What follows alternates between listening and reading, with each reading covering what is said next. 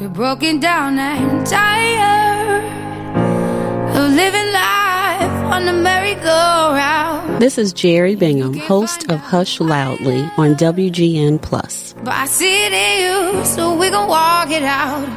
Is my idea or my question stupid? Well, no. If you're there, it's going to make people think in ways that they didn't think before. This is why I'm such a big believer that diversity is a strength, because we need to look at issues from all angles, not just our own. And I'll rise like the day. I'll rise up, I'll rise unafraid, I'll rise up. Hi there, this is Valerie Jarrett, and you're listening to Hush Loudly on WGN. And I'll rise up, I like the waves, I'll rise up. Hello, everyone, and welcome back to Hush Loudly, where we are always talking to interesting people doing interesting things. As you know, it is my personal goal to redefine the word introvert, which continues to have a negative connotation in this extrovert, rewarding world. Introverts lead. Introverts are adventurous. We draw energy from within and recharge in solitude. We expend energy in social situations versus our friends, the extroverts, who gain energy from social interaction.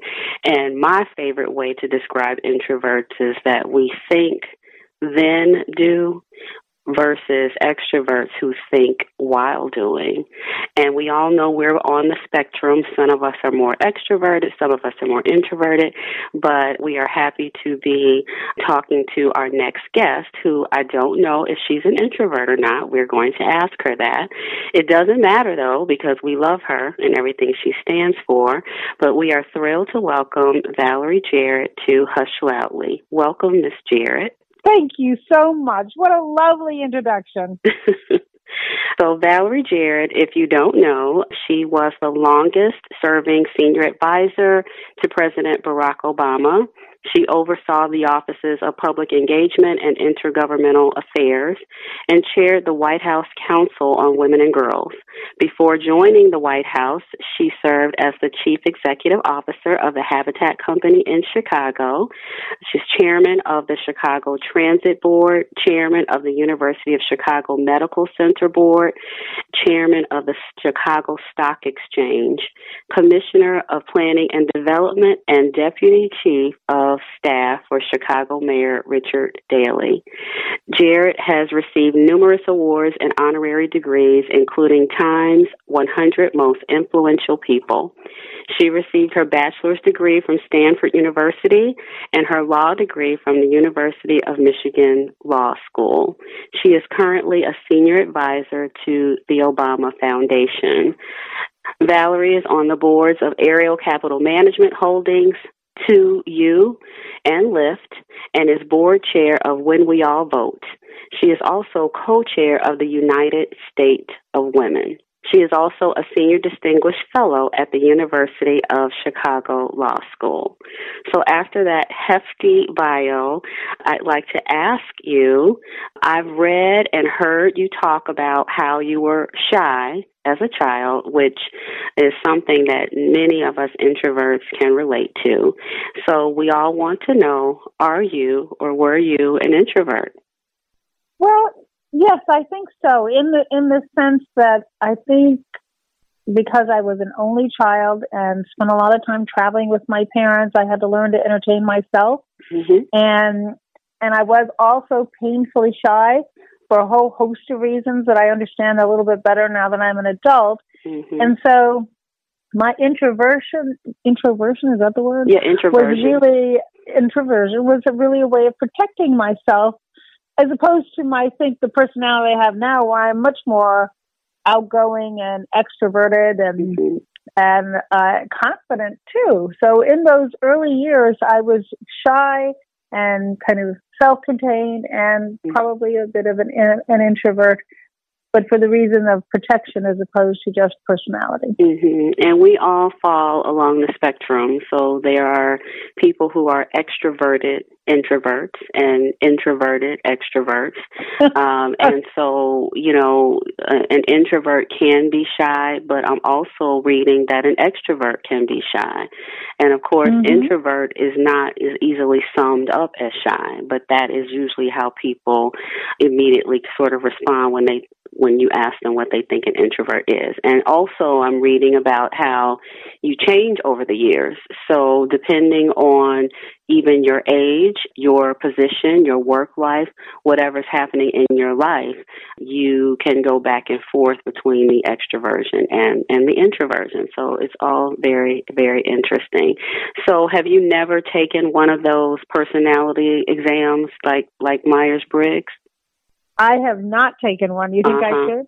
I think it would be fun to know because in Myers-Briggs specifically, it breaks down into sort of 16 categories. And so I'm an INFP, and so it can be ENFPs and all of these different things. And so my letters stand for my introvertedness. I am intuitive, and the other letters are feeling. So I definitely feel things from people. And then my perception, I'm highly perceptive.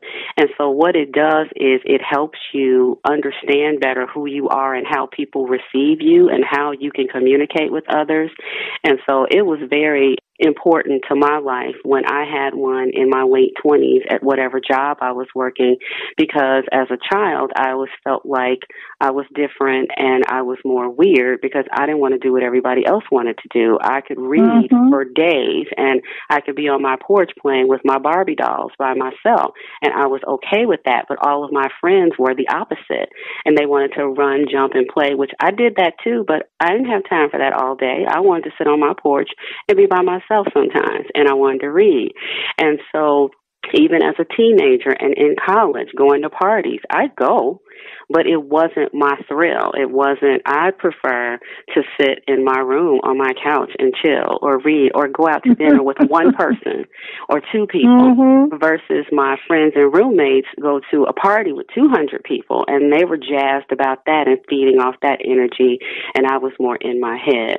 And so we change, and even now with me and who I am and what I'm doing, I need to be out there more, and so I do what I have to do, for my job, for my career. And so it's interesting how it's a mix and how we balance each other, because the people around me tend to be mostly extroverted as well. So that's interesting how we balance and feed off each other.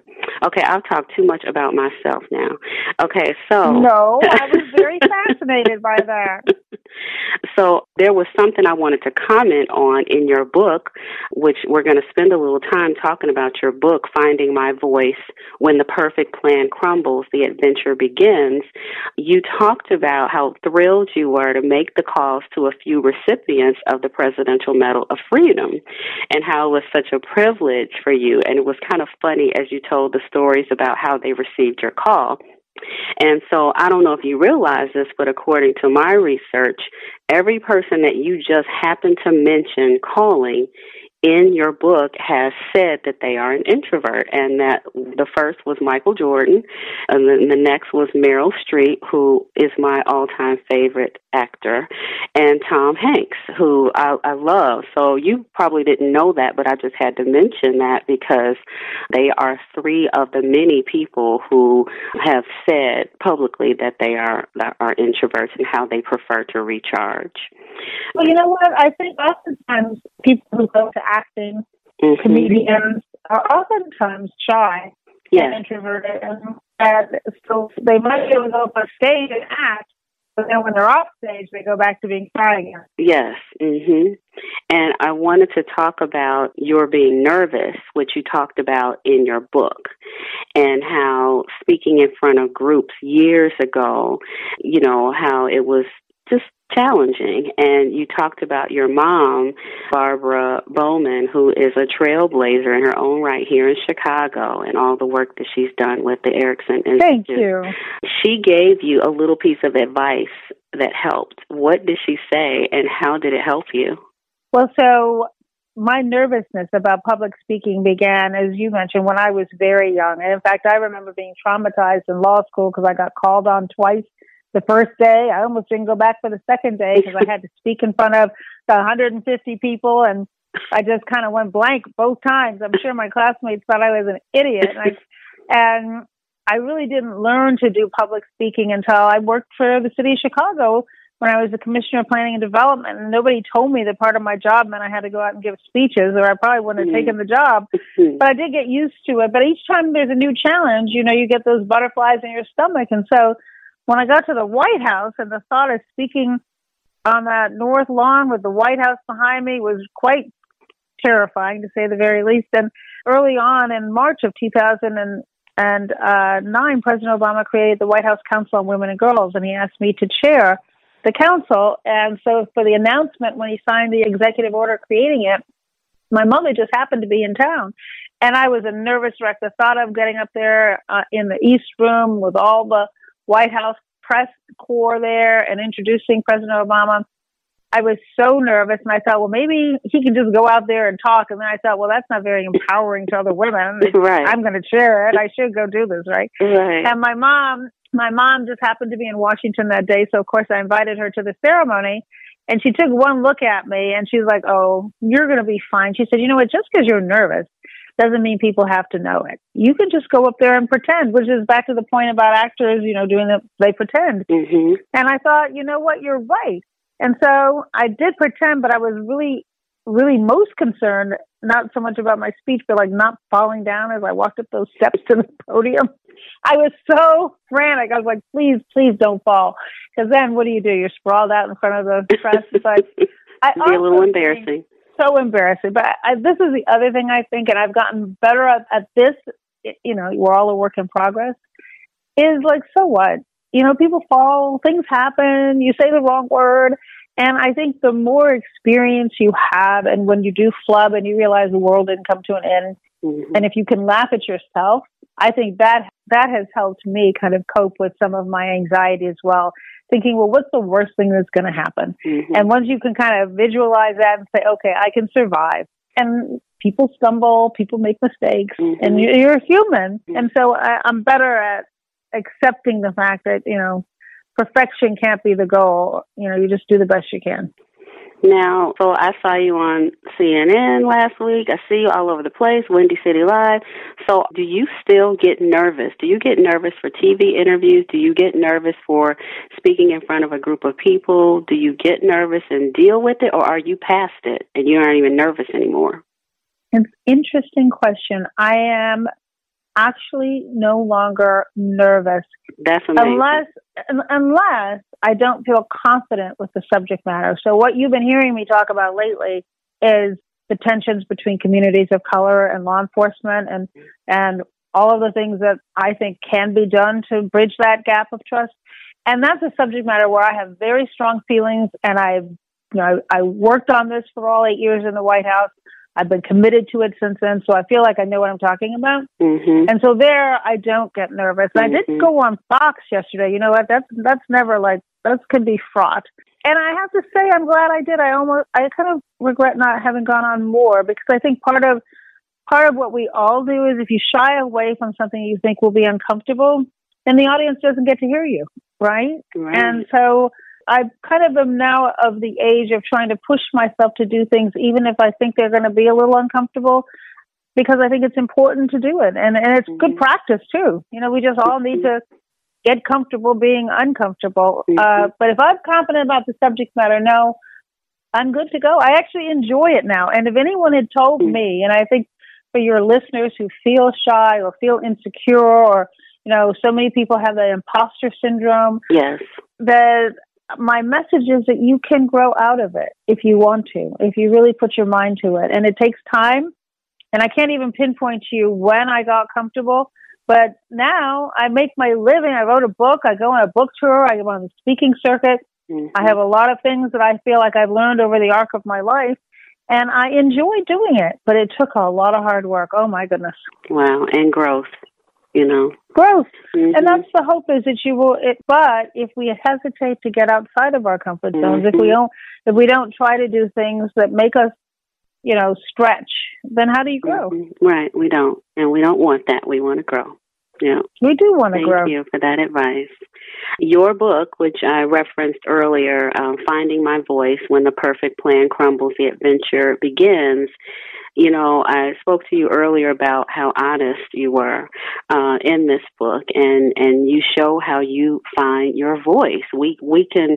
It's like we are traveling along with you as you grow from the little girl born in Iran to the senior advisor working in the White House, reporting directly to President Barack Obama, to now being a grandma. And so for listeners who haven't read your book yet, I was wondering if you've had so many major things and so many major accomplishments and successes and things that you've dealt with your family and loss and everything.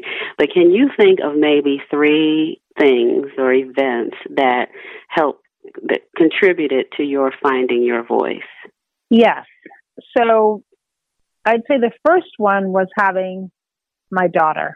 Mm-hmm. And I think it was such a extraordinary sea change for me because I had been kind of following this plan I made up when I graduated from college for 10 years and doing all these things on my checklist. And I was kind of a passive participant in my life, and I wasn't really feeling fulfilled. And when I had my daughter, I would look at her and I'd go to work every day and I'd say, will she ever be really proud of me? Will she look up to me? Will she respect me the way I respect my mother? And if I continue on this current path. And so she was really the motivation for me to switch careers and go away from the private practice of law and join the administration of Mayor Harold Washington as a lawyer for the first 4 years. I would practice law there. And so I give her credit for just like a wake-up call to say, are you leading a purposeful life? Are you going to make a difference in the world? And so then I think, and those years were extraordinary. I learned how to be an advocate, a fierce advocate, particularly for the people in Chicago who I didn't feel had a voice. And then I was there to really advocate for them. And that was just a real growth experience for me. I would say also when I left the city, I took over chairing of the Chicago Transit Authority Board. And I also was in the private sector and on some corporate boards. And oftentimes I would be the only woman or the only person of color in the room. And it's a little intimidating, particularly when you're new and you want to represent well. And I was at a board meeting once and I had a question and I didn't ask it. And later, somebody who was much more senior to me and a huge investor in the company, they asked the question. My question. And so later I said to the guy, I said, I wondered the same thing. And he said, I said, I thought it was a dumb question. He said, there are no dumb questions. Mm-hmm. You're on the board. You should ask whatever you want to ask. They owe you. That's how you hold them accountable. And that was eye-opening for me. I've never forgotten that experience. And the third moment when I began to appreciate the use of my voice was when I became a senior advisor to President Obama. So next year I will have known both President and former First Lady Michelle Obama for 30 years. So we go back a long way. We know each other really well. And when he asked me to come to the White House, he said, I need your voice. I need you to come and tell me what you think. You share my values. You have the same priorities that I do. You know what I'm trying to get done. Come with me. Wow. And speak up. Mm-hmm. And so I knew that, so if I were in a meeting and I wasn't, 100% sure of what I was thinking, it was safe. It was okay because he just wanted the benefit of my thoughts. And so I think sometimes we get feeling like I did in that corporate boardroom where, well, is my idea or my question stupid? Well, no, if you're there, it's going to make people think in ways that they didn't think before. And you will contribute, which is why I'm such a big believer that diversity is a strength, because we need to look at issues from all angles, not just our own. Yes. But, I mean, even if he disagreed with me, one time we were having an argument about something, and he caught me on a bad day, and so I was giving him my best argument, and he was disagreeing with me. And then finally I said, okay. And he goes, what do you mean? I said, you're right. And he said, no, keep pushing. Don't stop. I love that. Don't stop. He said I was enjoying it. And I was like, oh, that's right. It is my job to push you. It's his job to make the decision. But it was my job to give him the benefit of my best advice. Yes. And I think we should all feel that way. Yes. If you have a seat at the table, what a waste if you don't say what you think. And what a shame if everyone at the table has the exact same voice, the same background. That's a waste. Well, it's back to what we were saying earlier, where you're not going to grow. And I cannot tell you the number of times where hearing a different perspective, I thought, well, I hadn't thought about that before. And then either it forces you to make your argument even better, or you go, well, hey, I changed my mind, and that's okay too, right? Yes. That's part of the growth. Yes, absolutely. And keeping on the theme of the voice, in your chapter, The Power of Each Voice, you were talking about women, specifically about Senator Hillary Clinton, and how, like, for many powerful women, this was really so interesting to me. You have to appear strong, which to some means unemotional. You have to put on that face. But if you're too unemotional, then it's said that you have no heart. And it's one of the unfair realities that some women face. And you said part of finding our voice is learning to not worry so much about how we appear. Instead, it is about being comfortable and showing who we are. So this even just resonates and speaks to what we were just talking about earlier. But I want to know if you could elaborate on that for our listeners, especially the women piece, about how we're worried about appearing too emotional or appearing not emotional and how we're perceived. Sure. So I'll give you an example about myself. When I first was practicing law at a big law firm, I never talked about anything that was happening outside of work. I went in there and I worked hard. I didn't enjoy what I was doing, but I gave it my all. And I remember when I was pregnant, I didn't tell anybody I was pregnant because I was afraid that they would think that I wasn't as committed to my job. Or after I had my daughter, if I wanted to take her to a doctor's appointment, I would say, well, I'm going to a meeting because I didn't want people to think I had a life outside of work. And it's hard to sustain that, really. And I ended up in part leaving because I felt like I couldn't be my authentic self. And at the time I left the law firm, I was going through a divorce. So I'm a single mom, right? And if I didn't show up, then nobody showed up. So I had to be present in her life. And I just found it so exhausting to have to pretend that I wasn't a single mom. And what I loved about working at the city and every place I've worked since I left the law firm is that I've only worked with people who appreciated my whole story. And now the hitch is this. You have to be willing to make yourself vulnerable and open up about yourself and be authentic. And, in the context of my book, I was reflecting on when Hillary Clinton won the New Hampshire primary when she was running against then Senator Barack Obama. I think part of it was she teared up when somebody said, how hard is this? And she really kind of showed who she is. But when you're the first, when you're the trailblazer, when everybody's looking to you, you're breaking the mold. And it's hard to do that. And I think the good news is the more women who we have on corporate boards, the more women we have in elected office, the easier it is to be who you are. The other night, I was watching CNN. They had a special with 4 Black women mayors, right? Love that. London Breeze, San Francisco, Keisha Lance Bottoms, Atlanta, Lori Lightfoot, our mayor in Chicago, and Miriam Bowser from Washington, D.C. Interviewed by Laura Coates, an African-American former prosecutor. Yes, amazing. And you could feel the warmth between the 4 women. Yes, and respect. And I think there is safety in numbers. And they all are their authentic selves. Each one of them in their own way. They are professional, but they are real. You feel like you know them. And I think that if we don't let people know us, then it's hard to lead. It's hard if because people can see through. They can say, well, can I trust you or are you real? I think it's part of why what's so attractive about President Obama is that even though he was the first African American president, people felt they knew who he was. He was comfortable enough in his own skin to show us who he is. Mm. And always has, as is his wife. Yes. His wife is the same way. Michelle Obama, you feel like you know her because she's confident enough to just show you. And this is who I am. And okay sharing opinions, whether you like them or not. And that does give you some sense of who these people are. Yes. And thinking Yes. back on Lori Lightfoot, who I was just so proud to have African-American female gay to win. And it's so funny how her personality comes out every day, and I love her more every day. And she shows her anger. She's still composed. She's still polished. She's still professional.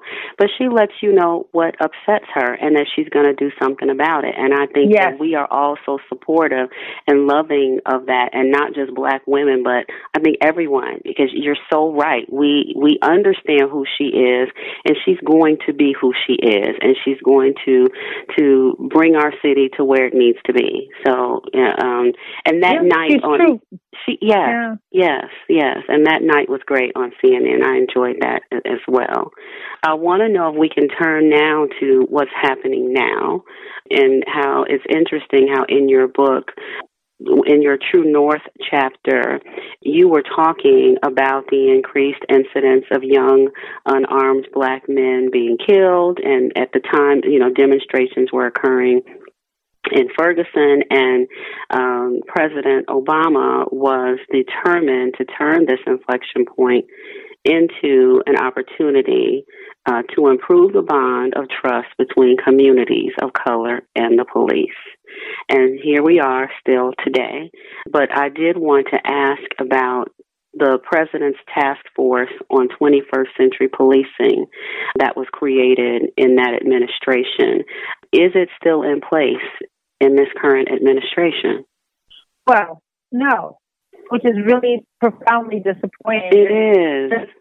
And it's interesting that you use, I used the word inflection point back then, because the question I have now is this an inflection point, or is it the beginning of a turning point? Mm. And what we hoped in the wake of the death of Michael Brown and Eric Garner, another chokehold example, Laquan McDonald, our hometown, 16 times shot in the back at Tamir Rice, 12-year-old boy shot by someone who'd just been fired from an adjacent police department. The list goes painfully on and on to the current climate that we find ourselves in still today. So in the wake of those deaths during President Obama's time in office, he created a 21st century task force on policing. And he had everyone from the former police chief of Philadelphia, who many of you have been watching on television, speaking out. Chuck Ramsey used to be the deputy commissioner in Chicago back in the day, to Brittany Packnett, a young demonstrator who worked for Teach for America in Ferguson and had been instrumental in the demonstrations early on in Ferguson, and experts on law enforcement and reducing de-escalation and evidence-based practices that actually strengthen this bond of trust between police and communities of color. And the task force issued a report with some very clear guidelines. And then President Obama, through his Justice Department, worked with the 18,000 law enforcement agencies around the country to try to help them implement changes that would improve the bond of trust. The other thing his Justice Department did that the current Justice Department does not do is, through the Justice Department, they would launch pattern and practice investigations, which is what the Justice Department uses to determine whether a case of police brutality is isolated, or does that police department have a culture where there is a pattern and practice of discriminatory behavior. And I think over 25 of those investigations were launched. Numerous of them ended up in consent decrees between the city and the Justice Department. And sometimes those consent decrees were supervised by a federal judge to make sure that the federal government that is in charge of civil rights for our country, it is a national issue, a federal issue, was doing everything in its power to force local agencies to observe the civil rights of the Black people who lived in their communities. Wow. So all of that work stopped. When President Obama left office, the Justice Department doesn't do pattern and practice investigations. The Justice Department doesn't work with local law enforcement agencies to implement the recommendations of the task force. But here's the good news. The Leadership Conference, which is an umbrella civil rights organization, has taken on that work. And so they are now working with local law enforcement to try to implement and update those recommendations. And now we're seeing finally Congress might even take action to set some parameters.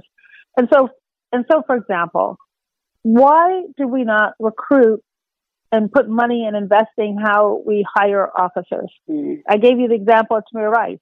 He was shot by this officer who was fired. Well, the police department in Cleveland, Ohio, did not know that he'd been fired by Independence, Ohio, a suburb of Cleveland. We should have a national data bank. Yes. Our officers should be trained. It's a hard job to go out there and put your life on the line. Why would we send people out with a gun and a badge without training them on de-escalation, which is hard to do when a situation is starting to get emotional? How do you bring down the temperature? How do you lessen it? And we've seen examples of that through the demonstrations lately where police take a knee, they walk with the demonstrators, they talk to the demonstrators. That de-escalates. Why are we not training our police officers and looking for implicit bias? Everybody has biases. Sometimes it's conscious, sometimes it's unconscious. Right. We can train for that. There are just so many simple steps that could be taken. Why is anybody allowed to do a chokehold? We know that it kills people. We know that it kills people. And particularly, why are you doing it when people are begging for your help and saying, I can't breathe? How can that happen in our country? In handcuffs. Right? Yeah. In handcuffs. In handcuffs. Well, how much damage are you going to do when you're in handcuffs? Right. So I'm very disappointed that the hard work that we began when President Obama was in office was completely thrown in the garbage can by the Trump administration. And my hope is that Congress now will take some action that will send the message to state and local governments about what they need to do, but also, and actually more importantly, the American people are sending a message, right? Yes, love that. Everybody has a cell phone now, and it's amazing to me. It's kind of, when you think about what happened in Washington, D.C., in Lafayette Square in front of the White House, where the police came in, directed to do so by the Justice Department with, rubber bullets and pepper spray, and the reaction from the military, who will never criticize a sitting president. I mean, it has to be, that's unprecedented. And it shows you their loyalty to the Constitution. And the people who are demonstrating in all 50 states and are continuing to put pressure, I think that's how change happens. So I am regretful that we lost so much ground in the last 3.5 years, but heartened by the reaction we're seeing today. Me too. It's so powerful to see so many people. Of all colors. Of all colors, right? Yes, everywhere. It is. All ages. Yes. And you're making me think about the Affordable Care Act as well. And I'm still hopeful about that too, because it's interesting how things are reversed and things are changed. And I'm hoping that the next president puts things back in place and is supportive of the right direction that we were going and puts us back on track. And that we as Americans make the next president accountable and hold him accountable and put pressures on him from the way I think that we're all learning and growing right now from all of these tragedies. Right, and not just the president. I mean, we should be caring who are our local prosecutors.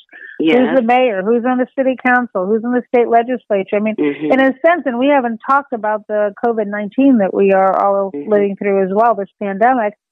It has laid bare disparities that exist, for example, in the Black community with the health outcomes.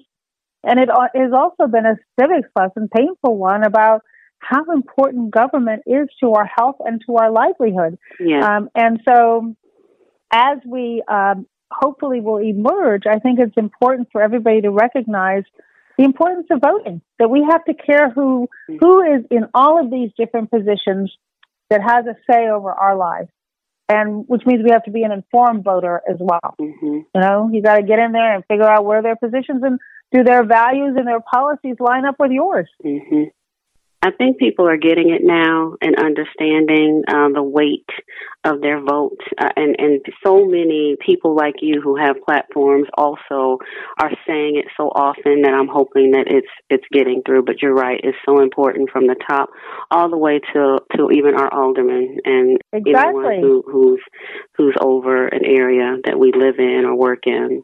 So we're going to start to wrap this up, and I wanted to also say that introverts, in my opinion, in relation to what's happening right now, may not be out in the crowds protesting because, like me, I'm not. But I believe that we are all sharing our voices in different ways, in ways that we can.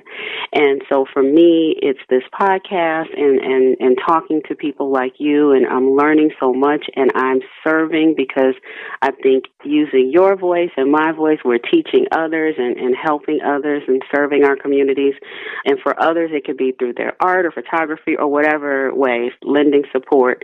But I wanted to know, from that little shy girl to the woman that you are now, do you have any advice for us, all of our listeners, because we have introverts, extroverts, everyone's listening, and what can we do maybe to help our country right now as we live through COVID and the civic unrest and the trauma associated with both? Do you have any advice for us or call to action for us?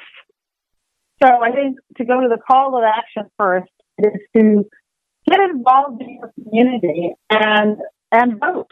And as we talked about, vote for all offices that are over you. You've got to, our government will only be as good as we the people demand it is.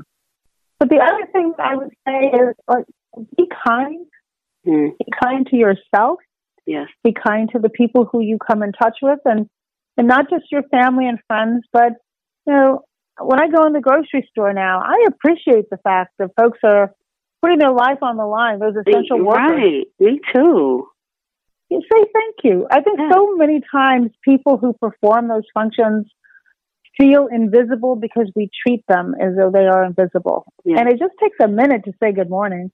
How are you? And I've noticed now, wearing the mask, people are a lot less friendly with one another. And I think we're also scared because of the virus. We don't want to catch it. But you pass somebody on the street, you can still say good morning. Yes. You can just, and be kind to yourselves and do surround yourselves, if not physically, virtually, with the people who give you sustenance. I mean, one of the things that I learned over that long arc you described in my life is to pick your friends wisely. Pick people to be a part of your life who wish you well, who are rooting for you, who are going to be there when you get knocked down, and then make the effort to invest in them as well. And I worry that in this time where we're all on our devices and the social media generation, I call the millennials, is that they talk at each other, but not as much to and with one another. And we are human beings. We need that human interaction. And I think part of what gives us resilience and the ability to get through what is a really tough time is do unto others as you have them do unto you, and be kind to yourself. And so if we can do that at the personal level and be civically engaged, one person can change a room. And if you can change a room, you can change a city. And if you can change a city, you can change a world. Yes, love that. Thank you so much. This has been wonderful. We've enjoyed having you so much. We support everything you do, and thank you again for joining us today. Well, I've loved our conversation from one introvert to another. I think we did pretty well, and thank you for using your voice through this podcast. Thank you so much. Check us out on Facebook at facebook.com/introvertshushloudly, and listen to past episodes at wgnradio.com or hushloudly.com.